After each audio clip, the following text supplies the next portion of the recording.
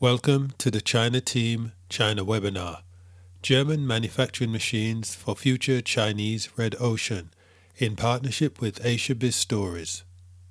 So now I will hand over to Xiaolong Hu.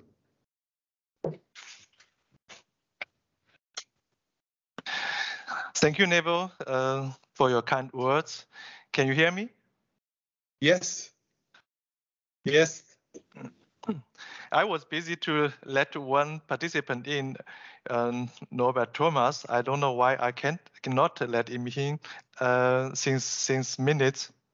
Maybe you can take care of Thomas, and the techniques sometimes doesn't work. And nice to meet you guys, and nice to meet you also, Neville. We meet each other once a month to host a China webinar. And I think the value of China webinar is really to provide real information about the Chinese market to SMEs in Germany, in Europe. And today, the dominating message, dominating news in Germany is about COVID-19. And it is reported we still have more than 40,000 infected people a day yesterday in Germany. And a further lockdown could be expected in the near future. And therefore, I think traveling between Germany and China will be still very difficult, even in the year 2022. And so I'm very pleased that you are here today to exchange with us about information in China, information about China business. And we have here also best practice companies to share their insights, their strategy, how they plan and manage their China business. And we all, as manufacturing companies, as in Germany, we all know the value of Chinese market, but we are sometimes still worried about the future of our China business because of the far distance, because of many risks we see in the newspaper. And so it's highly time that we can have some insights from other companies to see how they developing their strategy about China. And today, I'm very glad to have one company, Sharma MPS, with us to share their experience. Especially, we have Martin Ebner here. And Martin is CTO of Sharma MPS, and he's responsible for the company in topics like digitalization, for innovation, but also for strategic business fields. And Sharma MPS has been growing very fast in the last 10 years since I know the company, and more than 200% and more growth in the last 10 years. I'm sure that with Martin, Sharma MPS will start another fast growing decade as well. And that's why he's very busy always. And that's why I'm very happy that he is today with us to share his insights about Sharma, the future plan in China. Martin, please take over. The stage is yours.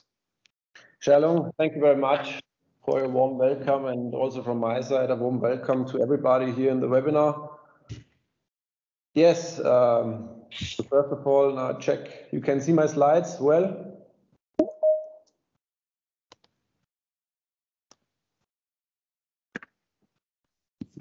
Martin, please take over the presentation now. Yeah. Now, wait. Can you see my slides? Yes, it works. We can see the whole screen. Your notes as well are visible. The notes are visible? Yes. Okay.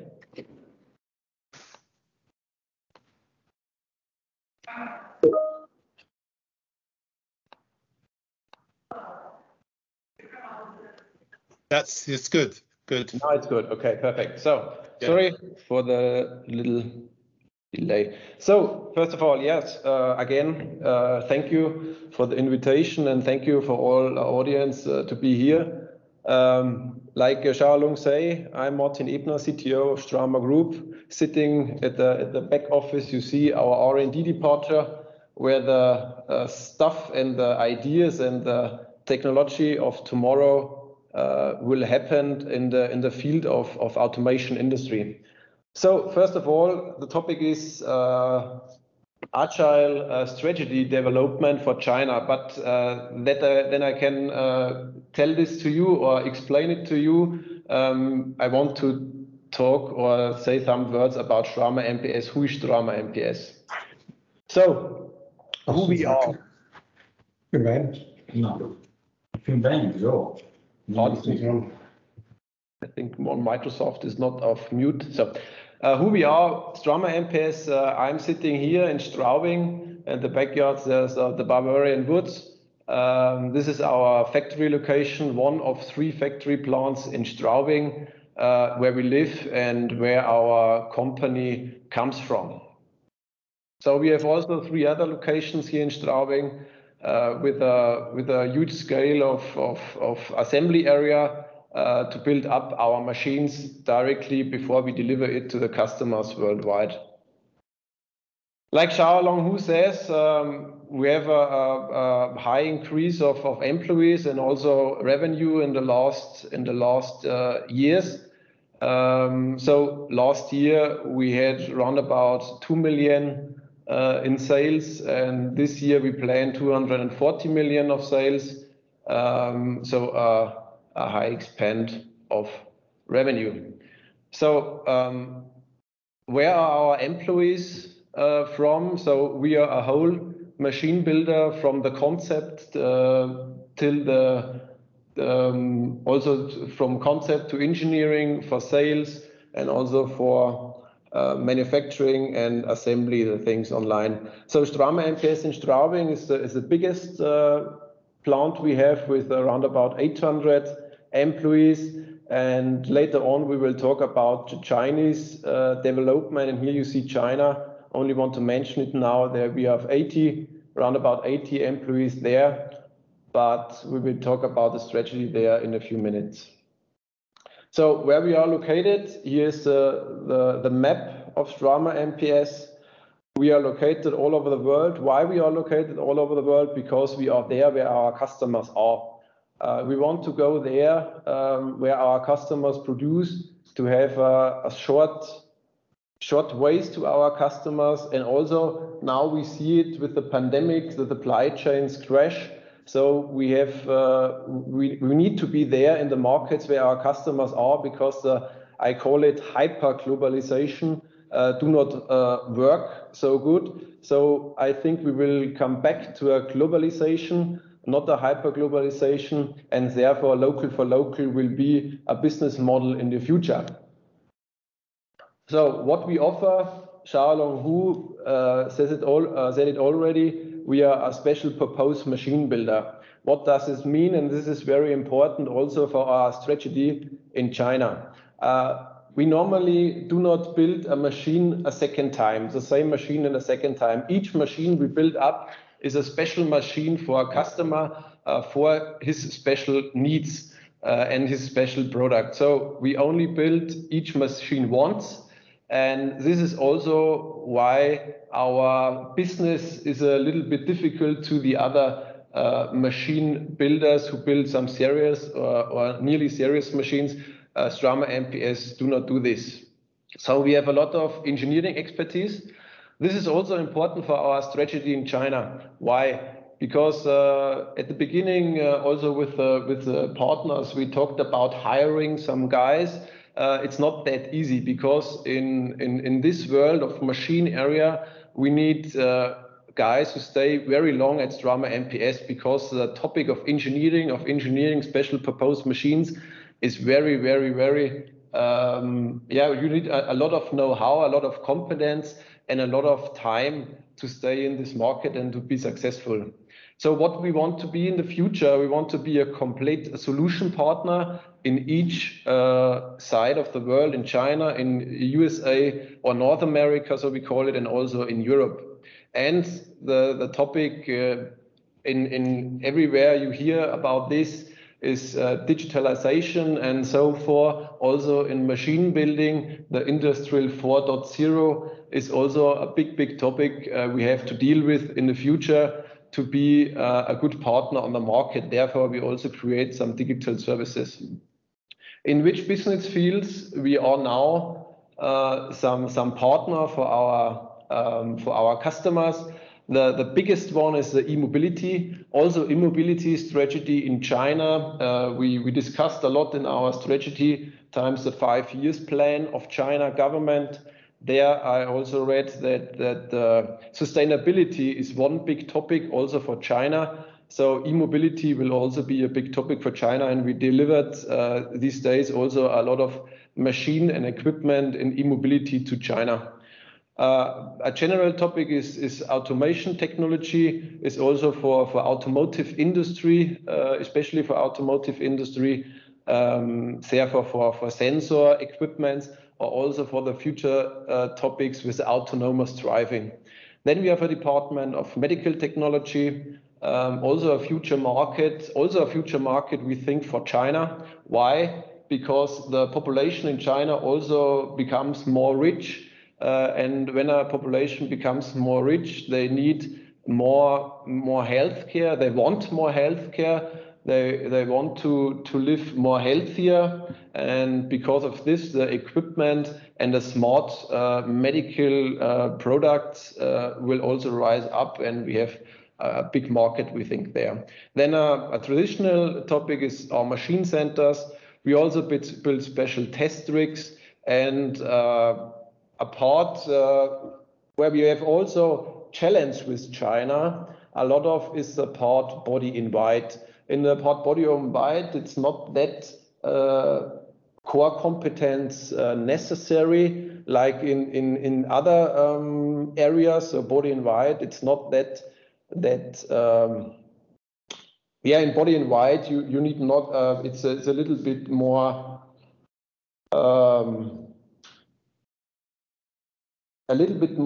not that difficult machine assembly products, and therefore we recognize a lot of Chinese competitors these days.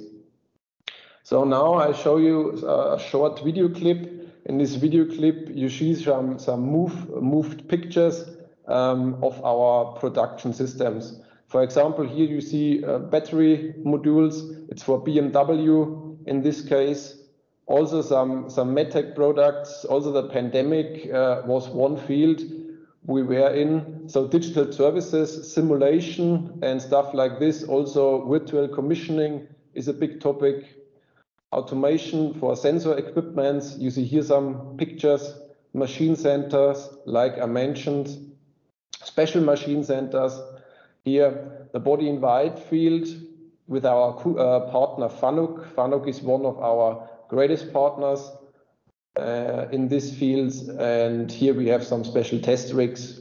Only some pictures here from Strama MPS that you can mention what we do. So here you see in this video that the technique is really complex, and therefore why the technique and the competence is really complex. We think that China will be a big market also for us with our Chinese location, and because it's not that easy that you can copy these things we do there. So one last point here, I mentioned BMW is one of our big partners. BMW, also BBA, it's a part in China where we deliver our products. Also Continental in Shanghai is one big partner in the last years. This is all of the automotive industry, but these days the non-automotive sector will also be in focus, especially in the China strategy. For example, we did a big project these days with Deutsche Bahn. We are very glad to deal there with Deutsche Bahn. And Deutsche Bahn Engineering and Consulting is also a partner for international train services. Therefore, it will be also a market in the Asian region. So now the strategy, the title is, now I mentioned a lot of things about Strama MPS. So why do I do this? Because I think to understand the strategy of the future, you have to be in focus what Strama MPS do and what is the main core competence of Strama MPS to understand this. So for sure, we have 4 big topics in the future. It's first time I also said it's digitization. Digitization in the fields of machine building is one great aspect for future topics. So especially for Corona and also in the strategy of China is digitization a big topic. Why is this so? Because we have to work together with a virtual, on a virtual network or on a virtual backbone we have. Because traveling around the world is not that easy. Corona let us know this these days. So digitization also in connection and in working together with virtual commissioning and stuff like this and simulation is very, very important. Then new work, of course. Why new work? New work, we want to be a modern company, like you see it in my background, a modern company for future employees. We need the best employees on the market, so therefore we need a good environment, a good environment for them that they want to work with us. Yeah. So then other types I mentioned also sustainability and new business, and for sure the global network.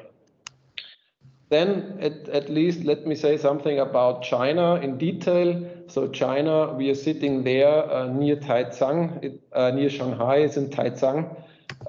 We have also an assembly area of 5,000 square meters there. And in Shanghai, in Taicang, there was a foundation in 2011. We went there because our big customers went there, and our big customers want that we are next to their doors.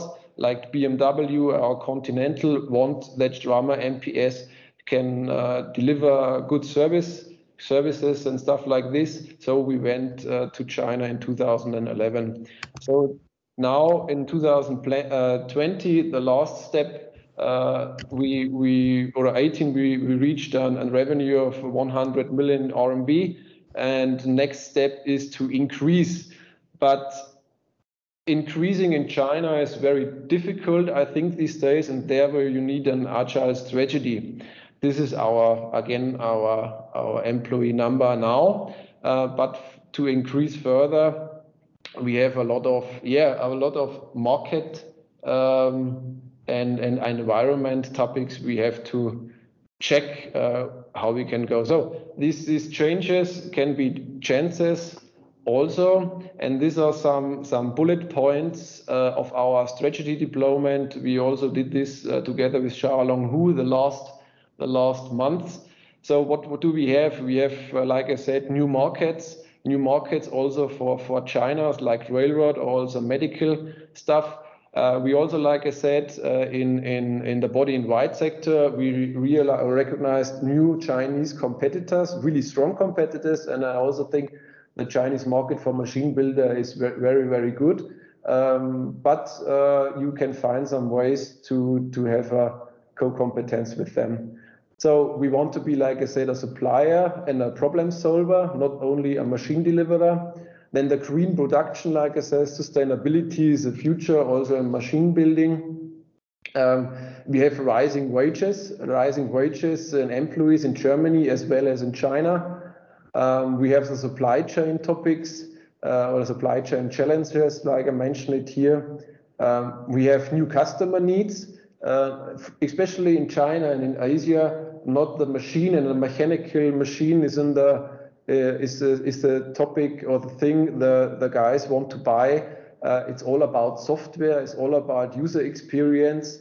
And these are things the Chinese guys and also Chinese employees are very good. So software can be also one focus for us in China to develop the software there. China, yes, of course, is one of the leading economic powers, and we have a lot of people who lead a lot of production, a lot of products there. So also a market for our production lines. Then there's the Chinese 5-year plan I mentioned. is one topic is the sustainability of the country. But another thing is also the isolation or the cooperation, like we see now with the economic war between USA and also China, what happens there. And yes, the chips shortage and the independence tragedy of China is also one big topic who we have to deal with in strategy.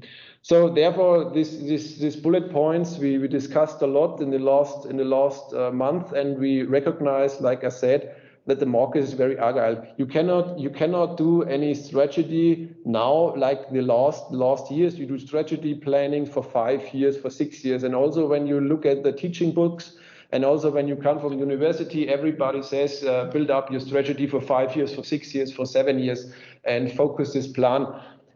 We are not, I think, in this position that we can do this. So our plan is more than in Scrum mode. I mentioned it, a strategy in Scrum mode. So you have to change your strategy each half a year. I think you need a focus, a small focus where you want to go, but you have to check it each half a year. You have to be flexible, and like I said, I think for the future cooperation with German and Chinese companies is that we have a good network and an international organization. Also, one big topic, and I'm glad to discuss it afterwards with you, are the employees. I think this only works when you have an intercultural competence in your company and you have a trustful cooperation. I heard a lot of times, oh, what happens there in China? What do the government do? I don't want to have this, not trustful partnership in our company. We need a trustful cooperation. When there is no trustful cooperation in a company, I think each German machine builder should immediately stop their business in China when you cannot do this. So then you have to focus on interdisciplinary engineering, also bring competence to China and also trust the engineers there. Network, I said, and cooperation, and of course create employee loyalty. You have to be one big family all over the world. These are soft facts. You recognize here perhaps there are a lot of soft facts. There are no facts. This is to do this. There are soft facts, and I think these soft facts to create this culture in one company, and together with German and Chinese culture, this is one very, very important thing for the future. So you have also to be adaptable. Like I said, there is the trade war with USA and China, and we will see what happens in the foreign cooperation with Germany and China. But you have to be adaptable. First of all, the production side in China have to be standalone product unit. When there are some regulation for cooperate with international partners. So this is one big topic, to build up a standalone production unit from concept to service. I mentioned it here. But also, like I said, you have to build up a digital network to do the digital know-how transfer and collaboration by digital platforms, by digital engineering platforms and stuff like this to be successful. And you need a trustful and a self-responsible, loyal management team also in China.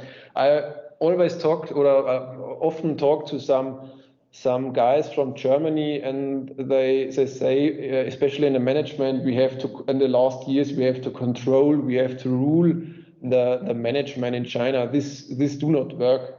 You need a strong partner, a strong management partner. You have to talk to them in the same level like here in Germany we do. And if you can't do this business in China, I think will never work.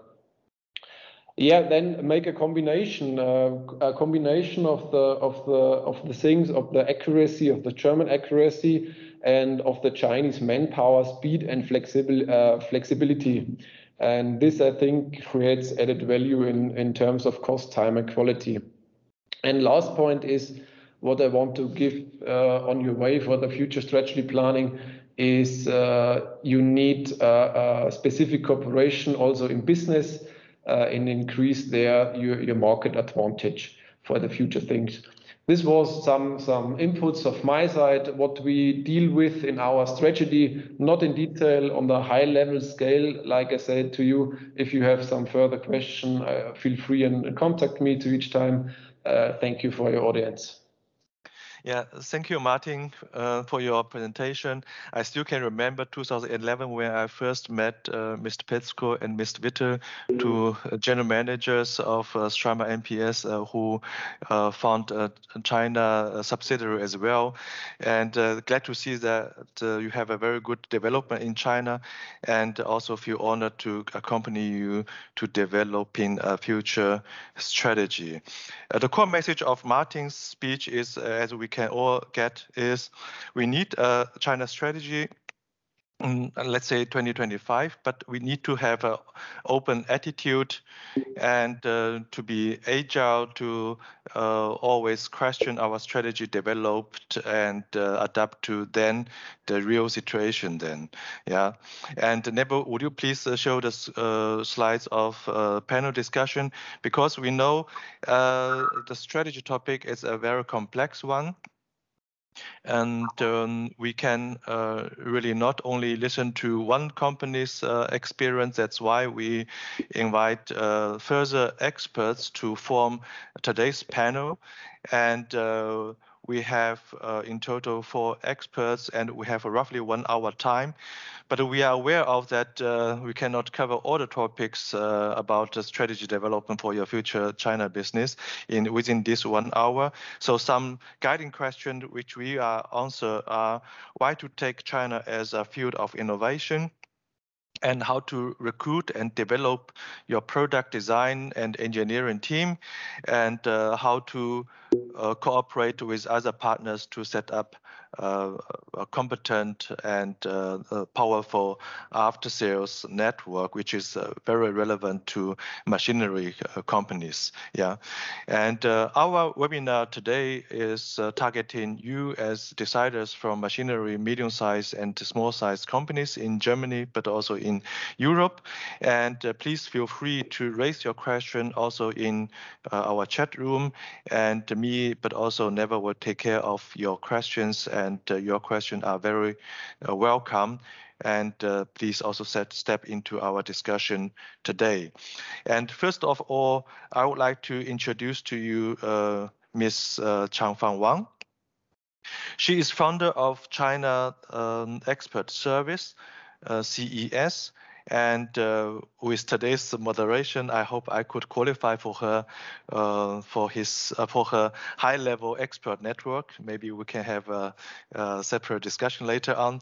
Looking forward for a cooperation with you then.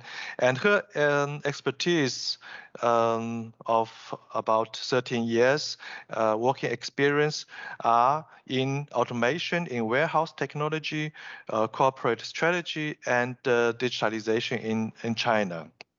So Changfang, my question to you is, what's your company do, and what experience do you have in China?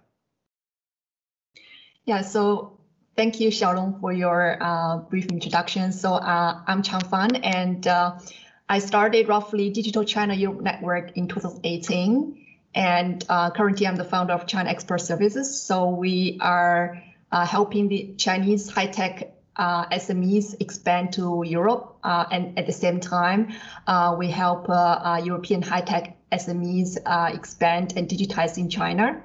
As Xiaolong mentioned, that China's government has put a huge focus on digitalization initiatives. So we have experts in the network ranging from IoT, robotics, big data, autonomous driving, and so on. So we aim to provide a educational program for those German and European high-tech companies who are interested in expanding to China.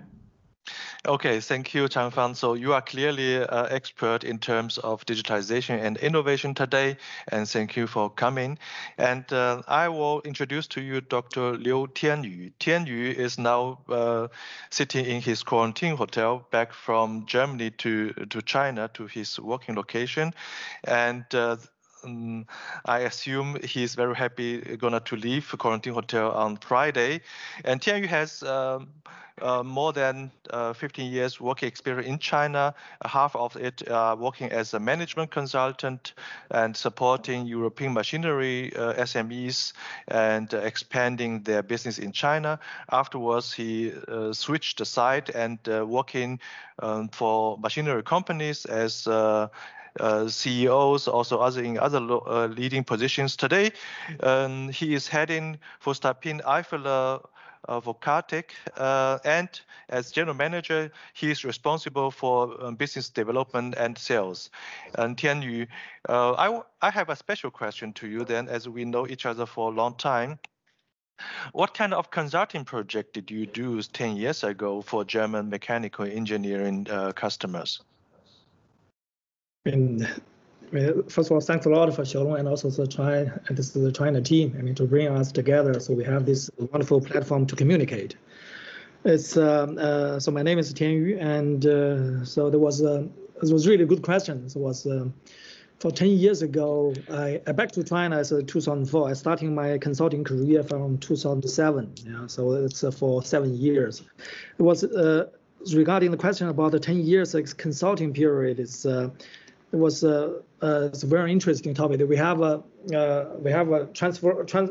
changeover. So from 2007 to 2010, the first 3 years. So it's kind of all my consulting is based on there was 2 topics. One is low cost country sourcings. So at this type of sourcing projects for the German customers, mainly from automotive. That is low cost country sourcing, which is very simple. So China from sourcing from China. Later on, you know that China is not low cost country sourcing anymore. So and another type of consulting, and that is for the first 3 years, is for this strategic sourcings. For this also for the German firm, what it means for strategic sourcings, which is means the key topics for the localization. For the German firm, which is in China, how to transfer the technology from Europe. So that is my first 3 years as consulting period. It was why I said it was a changeover, because after 2010 we find it out it's really hard to have this similar project anymore, because one hand side, so there was China is a low cost country sourcing anymore. On the other hand side, is most of our customers has already set up clearly strategic sourcing strategies in China, and also the localization is more like it's quite complete. For the automotive for 2010, because there was 2007 to 2010 was the exact period, high speed development period for automotive industry. My consulting background transfer is to the supporting the German SME executive for SME machinery companies, to hating for China for business entry. So what it means for business entry is very simple. There was to find out what is target market, and to build up what kind of setup. To supporting and to formulate business plan for this for the China market, and to set up what is the typical setup into supporting the business entry for the customer to the China market. So this is and since then I'm working for the consulting period, and then jump to the customers, also do the similar things. Basically, so my roles in China for the last 10 years is very specified. Is kind of a new business development in China, either in consulting period or either later on. Yeah, thank you, Tianyu. I think your consulting experience from 2007 to 2014, it's very valuable information to give us a look back, so to say, about machinery industry in China at that time. So for German companies, firstly, they step out of the market and take China as a sourcing market, and then step into the Chinese market. And after China 2014, now another guest came in, Martin Kovacic. And before I raise the question to Martin Kovacic, may I introduce Martin to you? And Martin developed engineering teams in East Europe, but also in China. Very exciting was his experience to design a mid-tech product, a machine product, and within only a half of normal project time, together with a not experienced team. Of course, it is in China. In his last position, at Manz AG, he was responsible for 3 engineering sites in Slovakia, in Italy, but also in Germany. I would tell you a secret. His passion is still to develop Chinese market. And that's why he is today here with us and is willing to support you in need. So Martin, my question to you is between 2014 and 2020, just right after the experience Tianyu get from the consulting period, and you are located between 14 and 20 in China as responsible engineering department leaders and VP engineering. And how did the mechanical engineering market in China change between 2014 and 2020? Thank you, Xiaolong, for the introduction. Ladies and gentlemen, good morning in Germany, good afternoon in China. Yeah, this is right. I have spent 7 years in China, and the question was like, what changed, right? So the transformation, I think Martin Ebner already said the big transformation which happened is digital transformation. That's a very big trend which happened and which had an enormous impact also on mechanical engineering industry. And the second one was just Tianyu mentioned the transformation of economy. The economy transformed from the low-cost economy to the knowledge-based economy. And where I look and where I see the big change is the change of the local experts. Due to this change to the knowledge-based economy, a lot of or much bigger amount of experts are right now available on Chinese market than it was before. So this is great. The talents are not only there, but they are also very well developed in the meantime, which was not the case before. So this is very, very big change. And where you can see also, if you are looking at the suppliers, is the confidence. They are confident. They are totally different confident than they were before. Also the employees. The employees are now really partners to the German developers. Yeah, they are not anymore just executors of the ideas from Europe. They are very, very able to contribute to the development. So these are, in my opinion, this is the biggest change which happened. Okay, look at today, and Changfang, what kind of trend do you see in near future? I think in your specialized area, automated warehousing market in China. Yeah, so what I see actually from the period of 2015 to 20, so last 5 to 6 years, China in the area of automated warehousing market had a leapfrog. So just to put this in context, so in Europe, so majority of the leaders in this automated warehouse industry, they're from Europe and Japan and America, but a lot of them are Europeans. So top 3, they have 85 years experience to 200 years of experience in automation in the warehousing. And the Chinese players, they had like in the past 20 years development in this area. And so in the first 15 years from 2000 to 2015, there's like a catching up going on because they didn't have anything. So they are following the footsteps of European companies and American and Japanese. But starting in 2015, there is a leapfrog in terms of jumping into the next era of automation using robotics, because robotics automation actually provides a more flexibility. So one example of that is in the area of parcel sortation. So in Europe, traditionally, a lot of parcel sortation centers are equipped with sorters, so fixed automation equipment. And roughly, there's a company in Hangzhou. So the person actually studied in Germany as a PhD, but he went back to China, and he invented a robotic solution concept, which is based on robots, very flexible and very scalable. You don't need to put a lot of investment up front. So that gives the Chinese customers who don't have so much money to invest in automation in the beginning, the opportunity to taste automation. And that's how this company expanded. And now the company actually is like coming also to Europe and also to the other markets like the US as well. So definitely, I think I see like the leapfrogging in China in terms of automation, like really rethinking how you can provide flexible automation in the warehouse industry. And another thing in China is like in the low automation segment, there's only 13% of the total automation market, because this low automation is basically picking with software.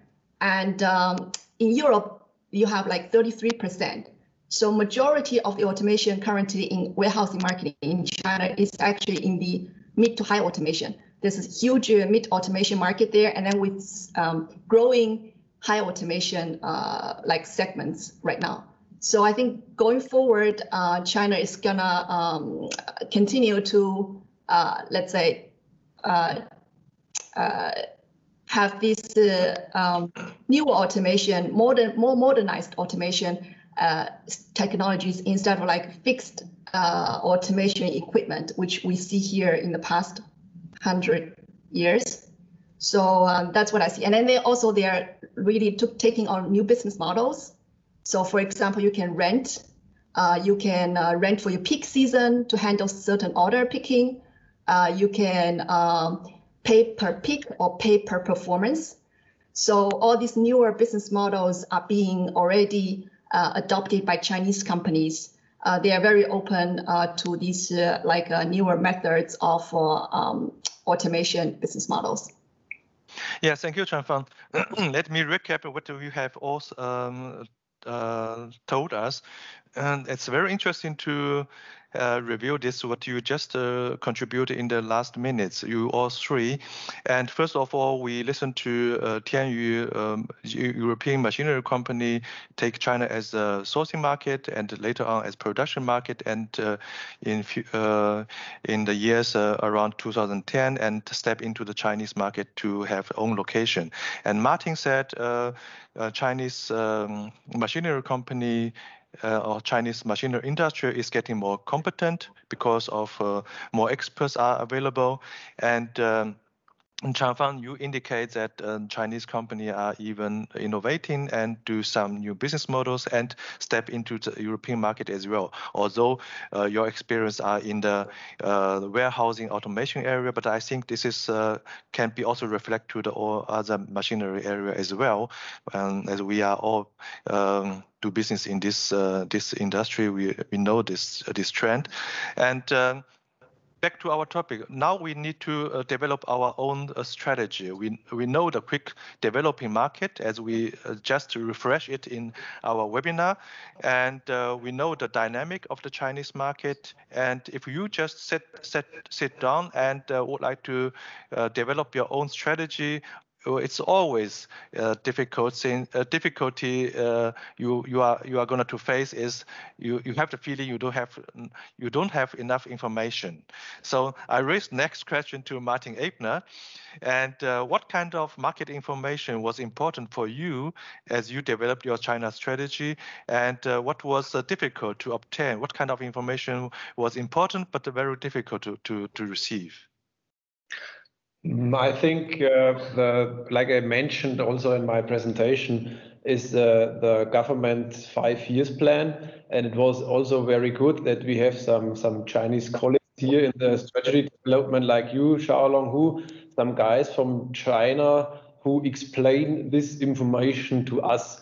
What do Chinese government mean with this plan? What are the consequences for international business in China? Is there an international business? Is there a cooperation with Europe or not? And how do we have to react here in our location in China? And because we have a deeper understanding of this Chinese plan, not explained from a Western Europe or from Europe guy, and not explained from a US guy, but explained from Chinese guys who know the culture, who know the mentality of Chinese persons. This was very important for us, and we did this pestle analysis and one concrete topic where we understand the future, the future plan of Chinese government for the next 5 years, and therefore we can also create our business and pick up our special market topics where the German quality is not where the German quality can be a good marketplace for China, even when everybody speaks about trade wars and stuff like this. I think so why we have this deep understanding, we can develop this product. So the 5 years plan is my answer, to have the Chinese development, the real Chinese development of a 5-year plan. Mm. Yeah, I think the lessons learned of our session, Martin, it was not planned that you promoted our work. Thank you very much. But the core message is we have to define, you had defined business segment, and within a business segment, then try to find all information relating to this business segment, and then based on that, you can develop your strategy, because the market is too big and it's too complex. You cannot take it all as SMEs. Therefore, you need to pick something out. It's correct, but nevertheless, which business segment you take care of. But there's one area you always have to dealing with are the competitors. Yeah, and you always need to collect information about the competitors. And question to Martin, this time Dr. Martin. Dr. Martin,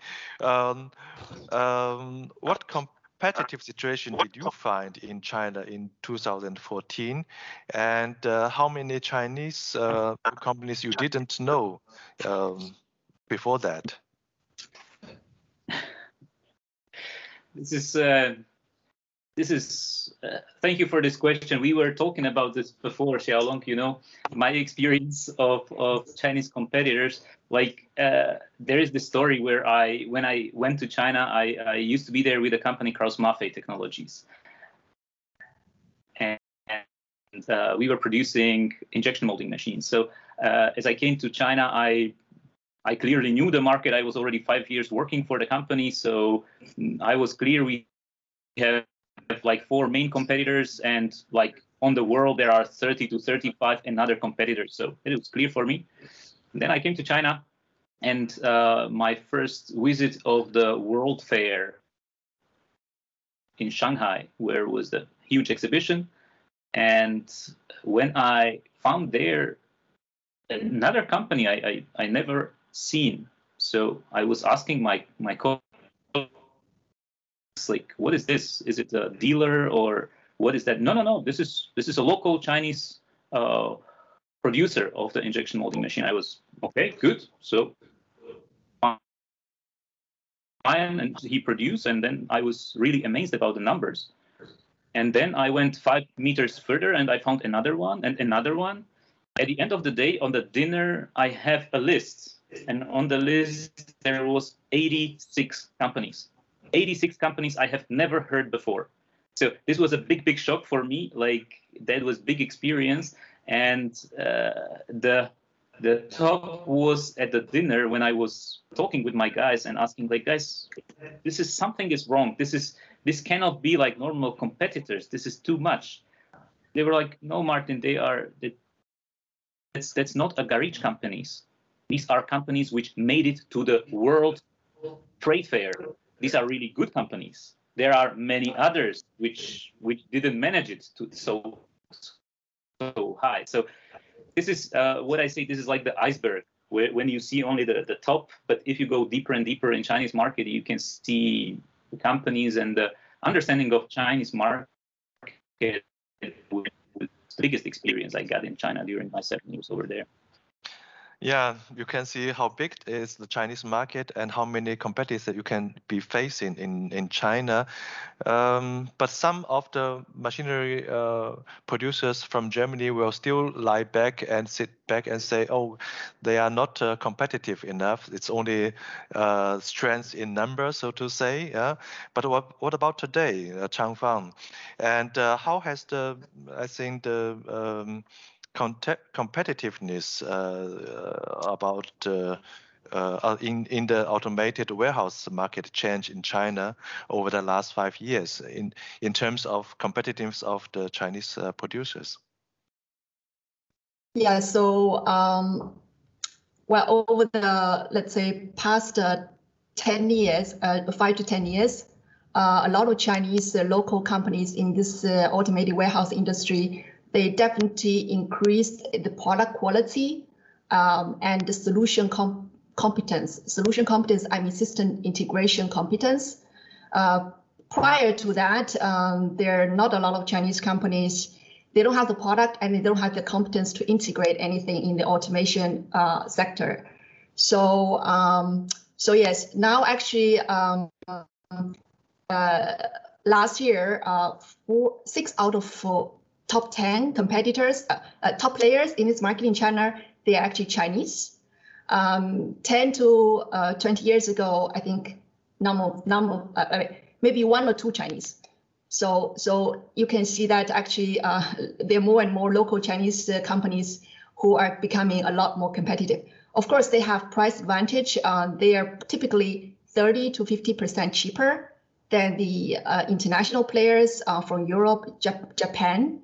And but they also provide better customer service. So Chinese companies, they have typically lower hourly rate if you go to the site of the customer. And they also provide additional things like free offer for the first year.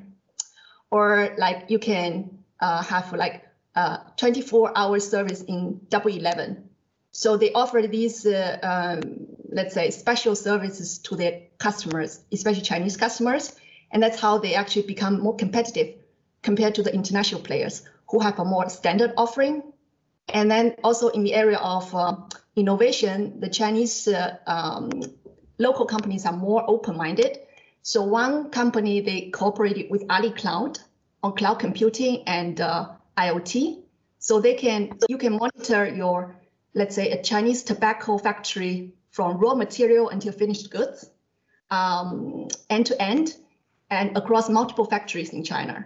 And this is something that a lot of international players, they don't currently, they think about developing digital services for this market, but it typically takes them longer time in order to roll this out because they want to make sure it's perfect when it's being rolled out. But whereas the Chinese companies, they already started. So, yeah, I get that.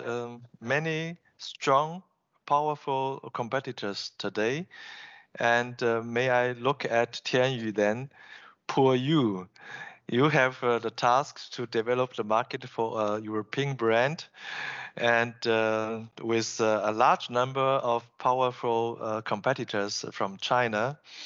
And may you answer my question, why do Chinese customers today still continue to buy your products, which are designed in Europe? Yeah, it's an interesting question, right? This is the question I'm always asking myself as well. Yeah, first of all, I have a different opinion with Dr. Martin. So in most of the China market, it's kind of very fragile. So there's one German saying that was, so you can always find a market which is you are the king in there. So which just means you find it really, I mean, to really know so where you should hitting. So there was a kind of a niche.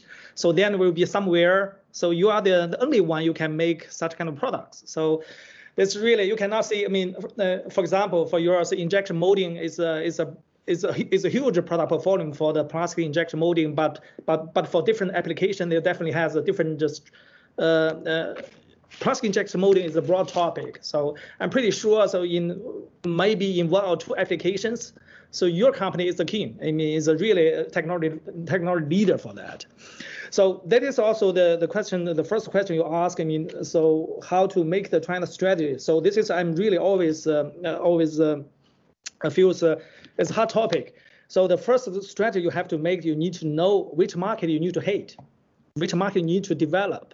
So for this, there was a general topic, automotive market is big, medical market is big, but based on your product portfolio in automotive, you are maybe only niche. So down to which sections is your market.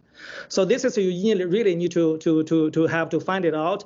It's not only was a copy paste from Europe to China sometimes. So this is one thing. Another thing is for my case, so right now I'm selling the PVD machines for the cutting tools applications and for the molding tools applications, which is using for machinery, for toolings.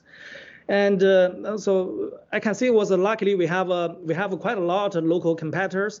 So there was a market like this one. So the Chinese competitors, I mean, still in the low end. I mean, so they have maybe it's similar to the injection molding, maybe not in that number because the market is not that big. Of course, I can easily to pick up more than 10 competitors from local China market. But unfortunately, wise, so this, I mean, this kind of technology need to have long-term in-house development experience. I mean, so really, this is especially for the recipe. So this really takes a long time to develop. It's not that easy to copy paste. So most of the Chinese competitors are still serving, I mean, the low-cost coating. And the market from the China for the machinery industry, there was clearly the trend. So there was the local tooling sellers, so they want to upgrade their product portfolios in the higher brand. So they need to have this represent still the technology leaders for the coating service. Still, they need to have our technology and they need to have our good machines. I mean, can run the perfect coating for them. So then they can represent in the higher market side. I mean, I can give many examples for that to supporting this topic. So then, to my opinion, there was for Afla Vacuotec.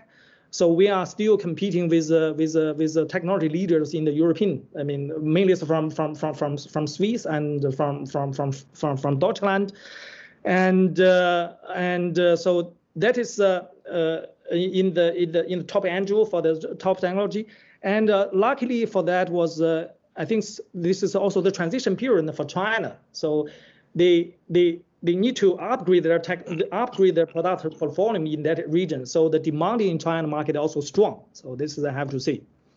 Okay, that you say SMEs, you are in a lucky position, especially the small size companies, because you are niche and you are premium, and but we still have some bigger sized medium companies. They need to think about their future business development. They are not so in not so lucky situation like you, Tianyu. You are still tiny in a fast growing segment and can be positioned as some special niche providers, and therefore. Maybe some companies they think about to develop, to design local products and to use China as a field of innovation and so on. And but therefore you need also a team, a competent team to do the transformation, if I can call it as a transformation, from taking the European design products and sell in China to design products in China and even innovate. And the question to Martin, Dr. Martin, then, how to recruit and develop your product design team and engineering team in China? So you have a very long experience there, and you are the right people to ask the question for. Thank you for the question. How to recruit? I'm not a professional recruiter, but basically, the question could be like how to attract the talents, in China, and how to also keep the talents in China. I think I would use the starting speech of Martin Ebner. He mentioned very well and very clearly that the focus of Strama MPS is people, and also on development of the people towards intercultural competence. And this is very important, because this is something what can attract a local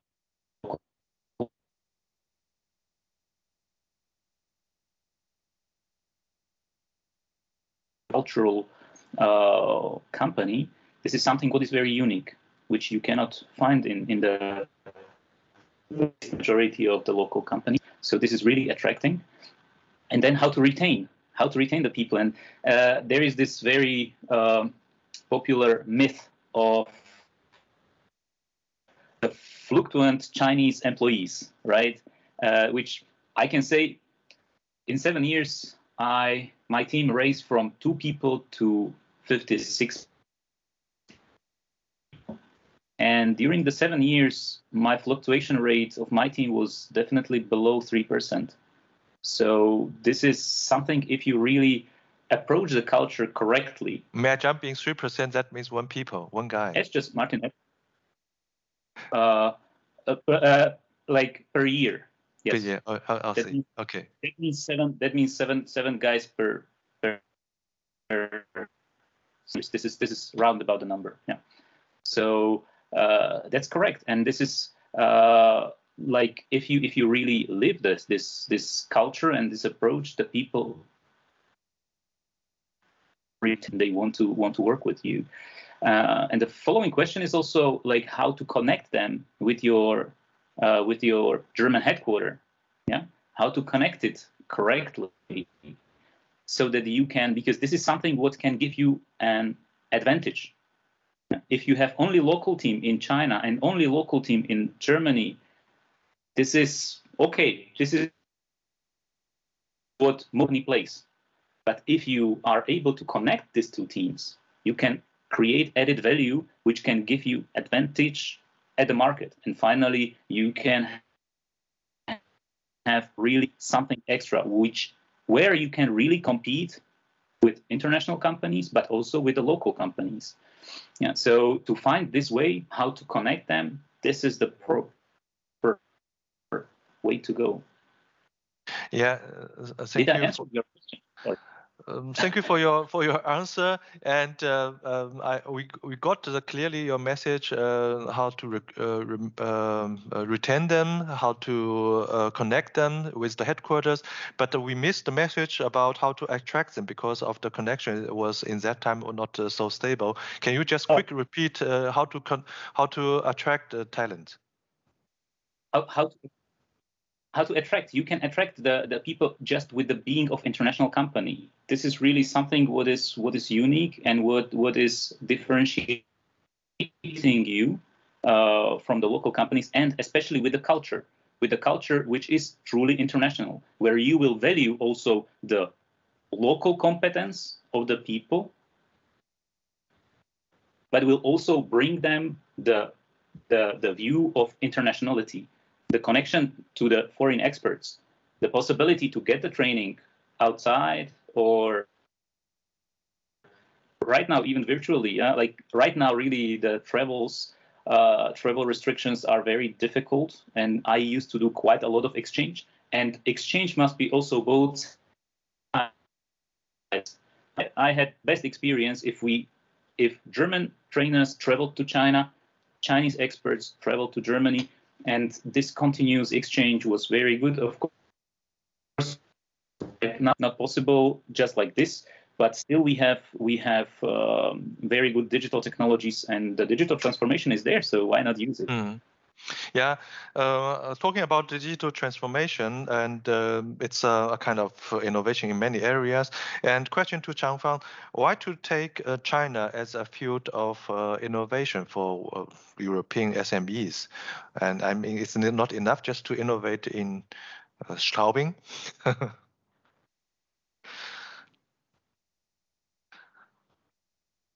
Changfang, you are muted. Sorry. Sorry about that. Yeah, so first thing is definitely like the Chinese customers, they are very, very open to digital technologies and trying out new products powered by AI and big data.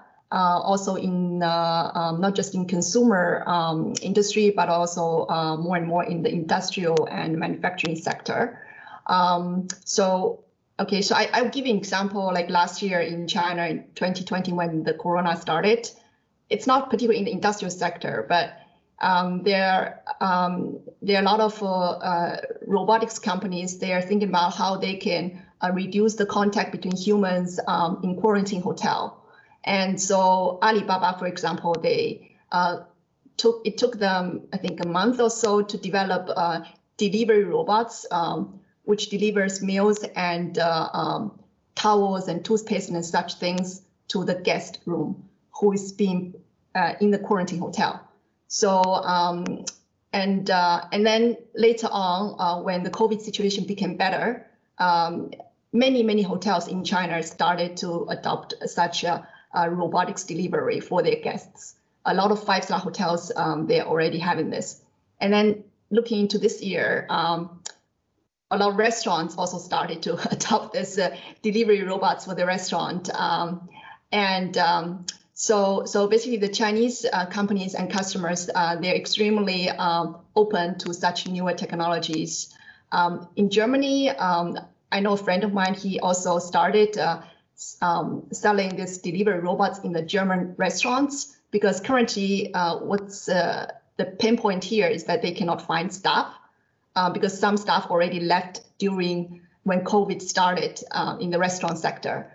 So I mean, the reason to adopt Germany is different than in China. In China, okay, there's the pain point to reduce human contact, but then people are also very enthusiastic about adopting such things. So if you innovate and develop some new product in China, you're sure gonna find people who want to try out, and like these first like adopters, and you'll find plenty of them.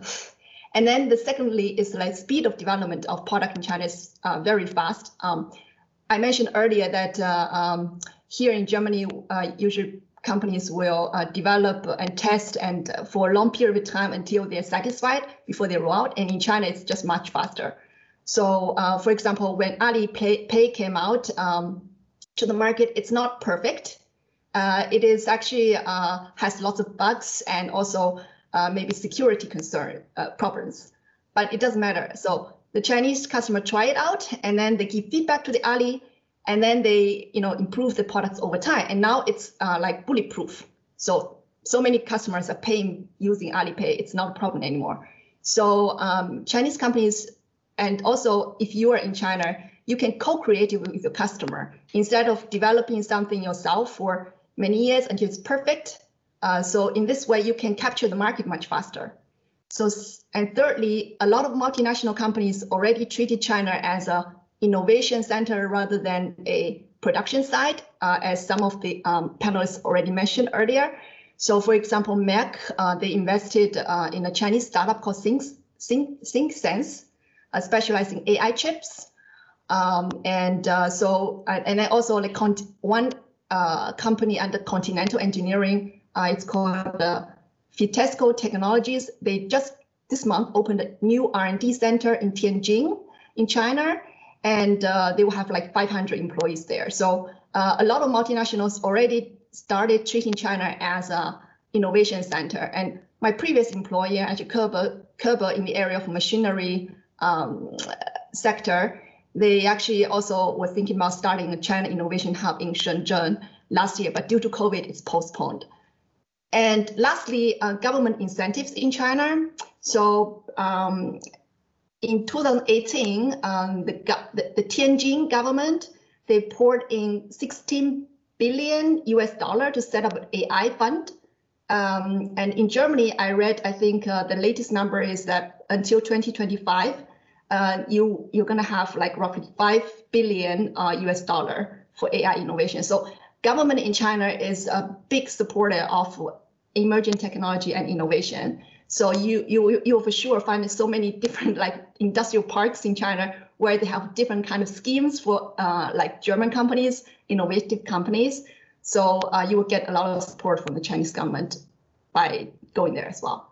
So. Yeah, thank you for your in-depth introduction about innovation power in the Chinese location, and Martin Ebner in this case. And what about the idea? You set up a design team in China and develop delivery robots, and then with these robots you can serve your Deutsche Bank customer and deliver the foods within the train, and could be a nice scenario.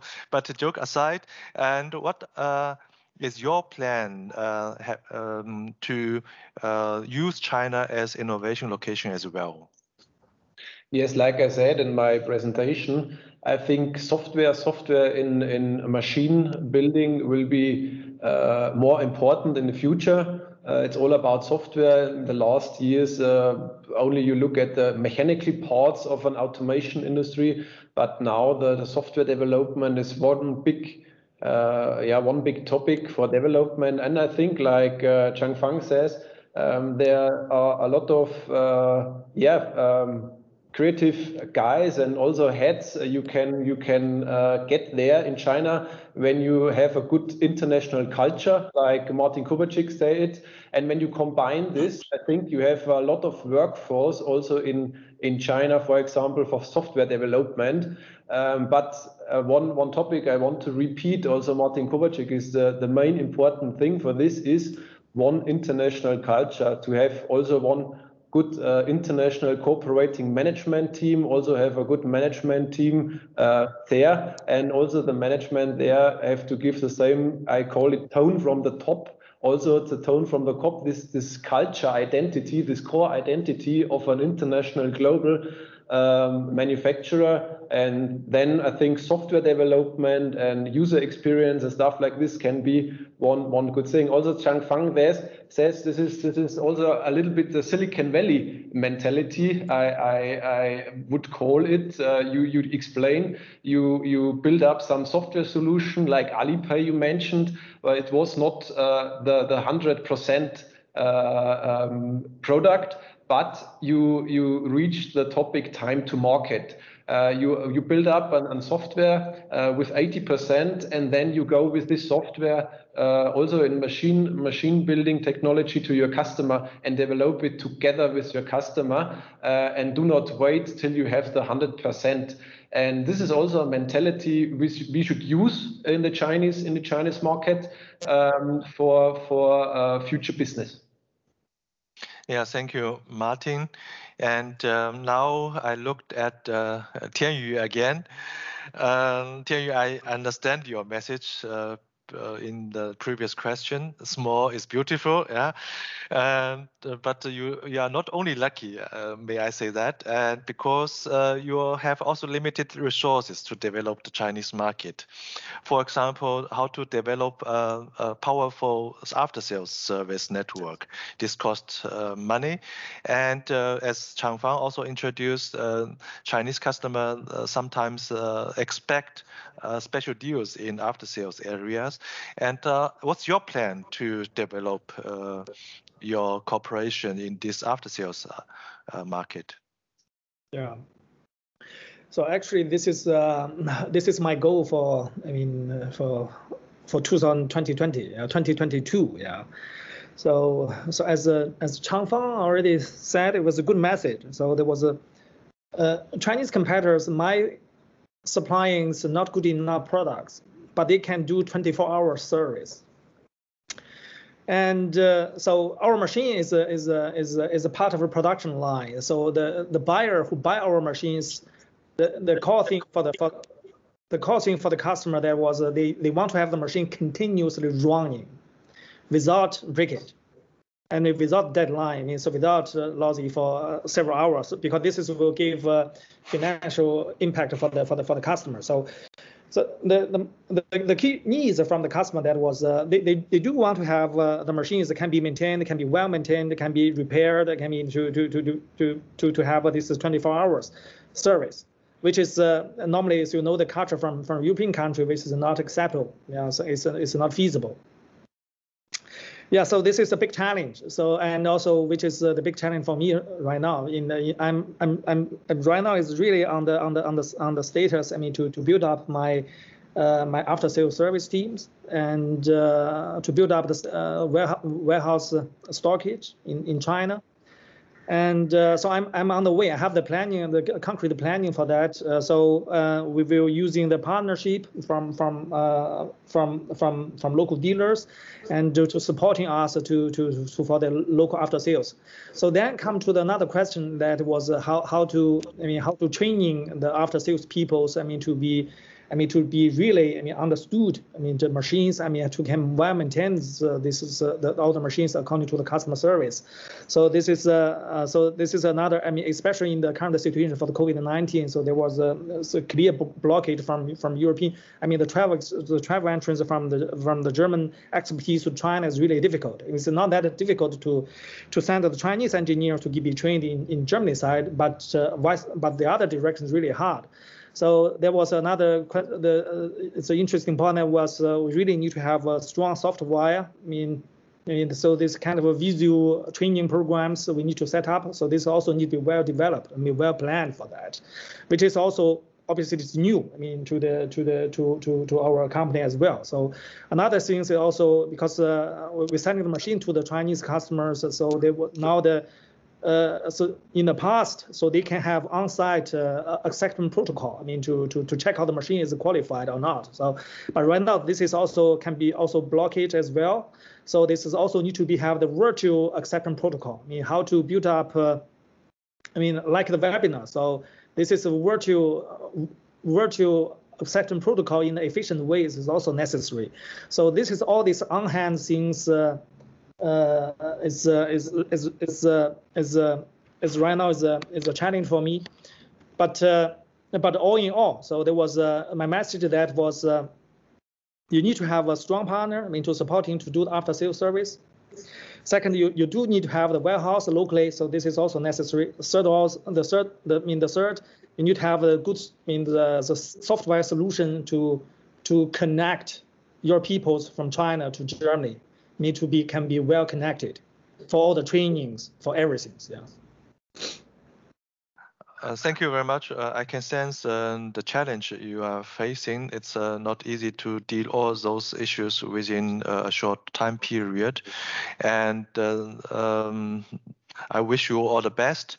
And we have one question out of the chat room. And we only have a few minutes time, so I'm motivating also other participants. If you have any questions, feel free to raise your questions. And for the question we have now is, Patrick has mentioned they have 30 people in China, only sales team, and the product is sensors for industrial automation. And to Martin, especially Dr. Martin and Tianyu, please provide a quick answer. When do you think as the time is mature to set up a local R&D or engineering team? Yeah, for me, it's not the case. Yeah. Please. Yeah, sorry. Yeah, for me, there was the current situation is right now still to finalize the after sales service. I think the R&D team, the kind of innovation, the message from the customer needs from China to Europe, can be the joint R&D team with the European team. So this is long term. I believe it will be next 3 years or 3 years after. Yeah. I see. Okay, Martin. For me, the answer is very short and quick. Yes, do it. Go for the local R&D team. Go for local R&D team, definitely. You need a local R&D team. Of course, it's to recommend to again make the bridge between the headquarters in West and your local experts. It's very worthwhile to have some transition period and have there maybe some experts, but for very limited time, to utilize, to qualify the guys, to understand the culture, so that you can build up the real international culture in your company in China. So and then it can roll out. Definitely, yes. I think this is a question which is not easy to be answered in a quick manner, but in general, 1 to 3 years, as you can realize from Martin and from Tianyu's quick answer. And if you need any further question, any answer, Patrick, I can connect you later on with those two experts. And we have a further question from Stefan: how to find a partner which are not willing to copy you later? And maybe this is a question to Tianyu again, and maybe Changfang, you have also other idea how to find a partner who is not gonna to copy you. So it's very easy for me. Yeah. So actually, I'm right now I'm planning. I mean, to have the partner, which is we are serving the same customer base, and our product volumes is add-on product volume for them. So, for example, there was for the machine tools. So they have machine tools. They need coating. They also need to have this resolvent. And they also need to have this oiling to lower the refriction to the machining. So we are serving the same customer base. So I mean, for this is a refriction oil companies that they have already well all set up in China market. They have already successful after sales service teams. They can make a 24-hour service. They have a calling call. They have already set up everything. They only do not have, not serving for these technologies. So, and I'm pretty sure they will never to copy paste in my case. So I'm not collaborating with a partner which is in the same industry. I'm collaborating with the partner in the industry with the same customer base. This is my answer for that. Thank you. Changfang, any idea? Yeah, I mean, when we talk about technologies and copying, of course, there is a risk there, I have to say. He's working, no matter who you're working with. So I would like to come back to the question of how you can find a partner that you can trust from human perspective. Because there are a lot of human beings out there, and there are a lot of trustworthy human beings out there in each and every single country. So, you know, China is huge. You may be able to identify 10 partners, and I think the only way to really check if the partner is reliable and not going to copy you is to do a due diligence, not just on the paper side, but on a human side, by asking for referrals or checking the person's track record, background, or the company. So there are many ways how you can do the due diligence. Like I said, I mean, paper side of due diligence is just one thing, and but you need to also leverage the Guanxi network in China to check this. So yeah, that's my answer. Great. So due to the limitation of the time, we cannot answer the second question of Patrick, which targeting intercultural team about German and Chinese sales manager and German technical experts and so on. I'm not sure whether, in which direction he's targeting, between German and Chinese or between sales and technical engineers. But anyhow, this is a complex topic. We cannot deal with that within this meeting anymore. Last question. Directly. I'm sorry? Yeah. Contact me directly, Patrick. We can discuss. This is no problem. Yeah. I think the challenge between German and China and between sales and technician is almost the same, I can sense. A quick question and last question to Martin Ebner in this case. A very short answer then. In which area you would like to cooperate with other companies in China? Yeah, one area could be, like I said, the software development. Software development, I think, could be a good field of cooperation. Like Mr. Liu said, they are a partner who is not in the same industry but have the same customers. and therefore cooperate with software developments, for example, in the IoT sector. It could be a possible partner for the future in Chinese market. Thank you very much, Martin. Before I hand over to Neville, I know I'm quite late. I would like to let the only guest from China, maybe today, William Wang, due to the name, and to raise his quick feedback or question. William, please. Thank you, Xiaolong. I'm very happy to listen what you talked just now. I'm very interested by taking the limited time to ask the question to Mr. Abner Martin. So, Mr. Abner Martin, can your company make the special purpose machine for the bending machine? The bending machine I would like to describe because my company is going to buy this machine. And it's difficult to find the suitable supplier, a special purpose bending machine in mainland China so far for my company. I would like to briefly describe. So, William, I'm sorry yes? about that, to interrupt. I understand your wish. I think I can connect you both. I think it's a very good topic. Martin Ebner, in this case, we cannot imagine that here is a sales pitch even possible.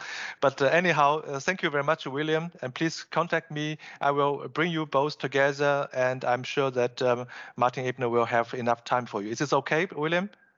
Yes, very good. Thank you, Xiaolong. Thank you. Please, right after the meeting, we can separately talk. Abner Martin. Yeah, okay? Thank you for your understanding. And thank you all also to other participants for your understanding to extend the meeting for 1 minute late before I hand over to Neville. He has also important message to post. Neville. Okay, Xiaolong, thanks for that. So, yeah, thanks for another interesting and informative discussion. A note to the audience members, you can scan the QR codes to get in touch with the experts directly on either LinkedIn or WeChat. And I'd also like to introduce another informative China team venture, and that's the China Hot Pod podcast hosted by Xiaolong, where he discusses topics in depth with experts in Germany and China, providing a tailor-made solutions in his second language, which is German, and is available as usual on all major podcast aggregators. Also would like to inform you that a recording of the webinar will be available in both video formats and as an audio. The video will be available on YouTube, and the audio version podcast will be available on the podcast channel Asia Biz Stories, Entrepreneurs in Action. And finally, let's switch over. And finally, the next China Team webinar is scheduled for the 9th of December and is titled How to Sell Better B2B Services in China. So follow China Team on LinkedIn, keep an eye out for the updates, and remember to tell your friends and colleagues of the value that you've received at the China Team webinar. So with that, I'd like to sign off and wish you all a very all the best for the coming week and as we move forward. Okay, so goodbye.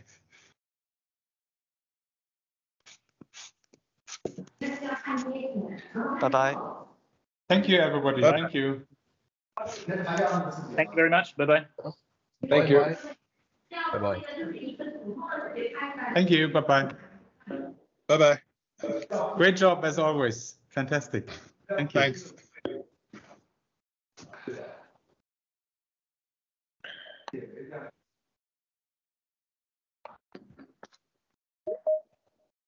Bye-bye. Thank you.